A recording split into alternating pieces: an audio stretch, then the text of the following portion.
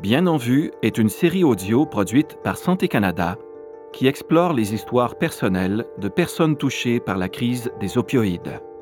Chaque jour, environ 11 personnes meurent d'une surdose d'opioïdes au Canada. On le voit au bulletin de nouvelles. On est conscient que ça arrive. On sait que c'est vrai. Mais on se dit que ça ne pourrait pas arriver à quelqu'un qu'on connaît, à un collègue, aux gens qu'on aime, et qu'on est nous-mêmes à l'abri. En réalité, la crise des opioïdes bat son plein bien en vue et peut toucher n'importe qui. Des milliers d'histoires en témoignent. C'est ici que l'histoire de Mélissa commence. J'avais une bonne emploi comme préposée aux bénéficiaires qui avait le cancer des os en phase terminale. J'avais un super beau condo, une belle voiture neuve, une voiture sport Tiburon, manuelle. Ma famille me croyait pas que j'étais pour l'obtenir, mais je l'ai eu. Ça a été une fierté pour moi. J'avais plein de bons amis et je consommais de la coke à l'occasion. Puis mes relations familiales allaient super bien. À 14 ans, au secondaire, je me tenais avec des petits gars d'Ottawa. Puis on consommait de la speed. À 18 ans, j'ai rencontré un gars, une relation sérieuse qui a duré 7 ans. L'infidélité a fait en sorte qu'on se laisse. J'ai alors commencé à faire de l'escorte, vu que c'était payant. J'ai commencé à mettre des annonces dans le journal. J'ai fait de la porno. Ça m'a amené à apprivoiser le crime organisé.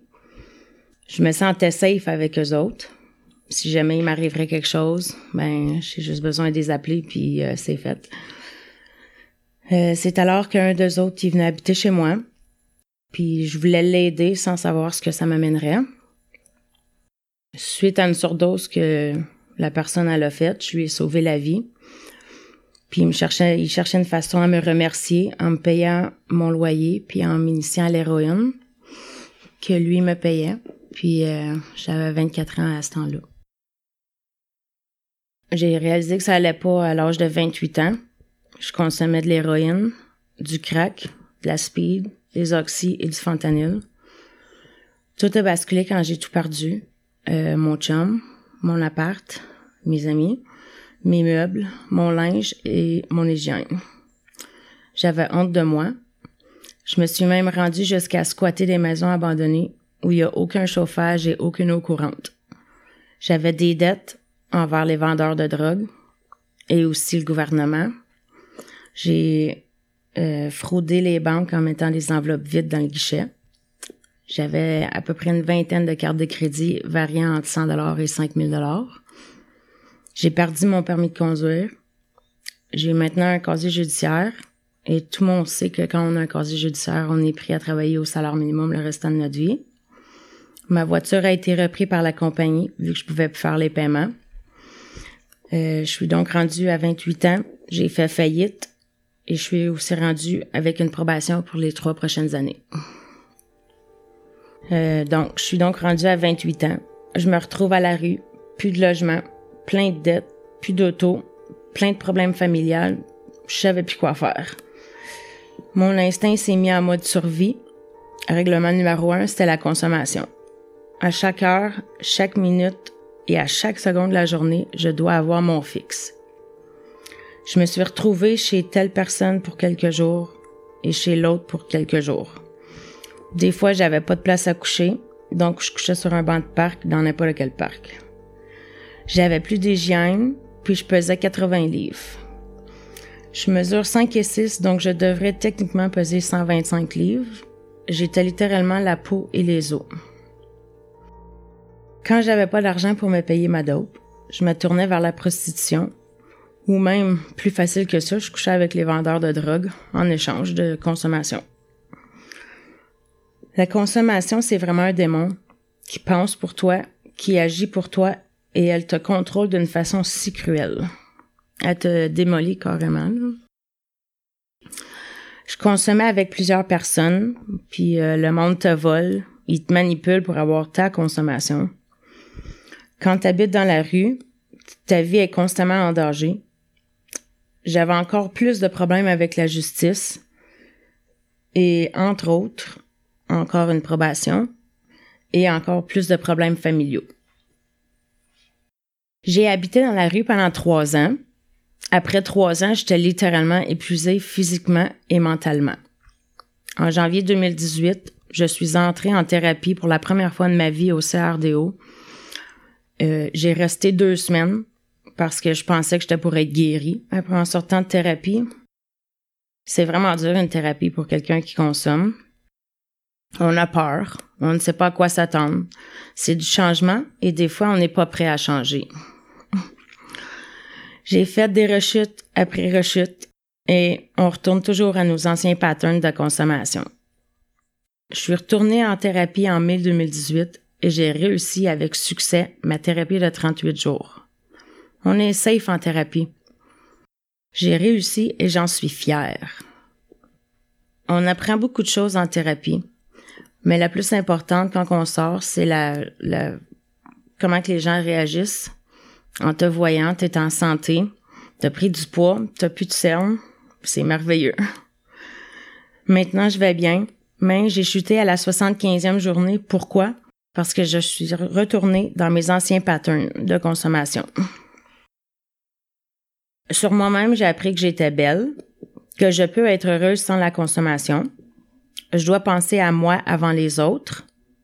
C'est important de parler à quelqu'un quand ça va pas. Je suis redevenue indépendante.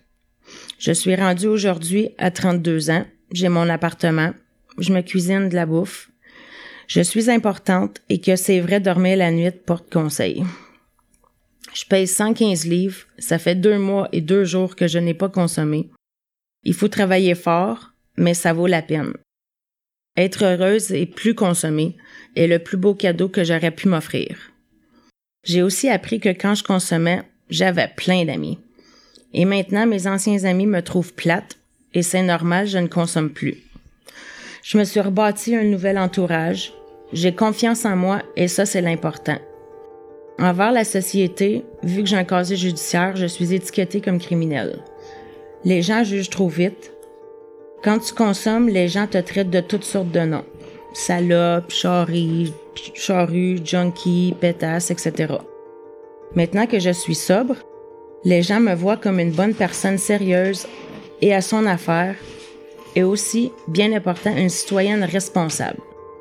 Je fais aussi partie de l'association l'ADIC, qui est pour les gens qui consomment ou qui consomment plus. Je pars le 30 décembre 2018 pour une thérapie de 3 mois à Ottawa et j'en suis fière. Cela va être mon défi pour l'année 2019. Je souhaite pouvoir dire que oui, c'est dur et c'est pas facile, mais prenez le temps, ça vaut la peine. Je vais super bien et je veux que ça aille encore mieux.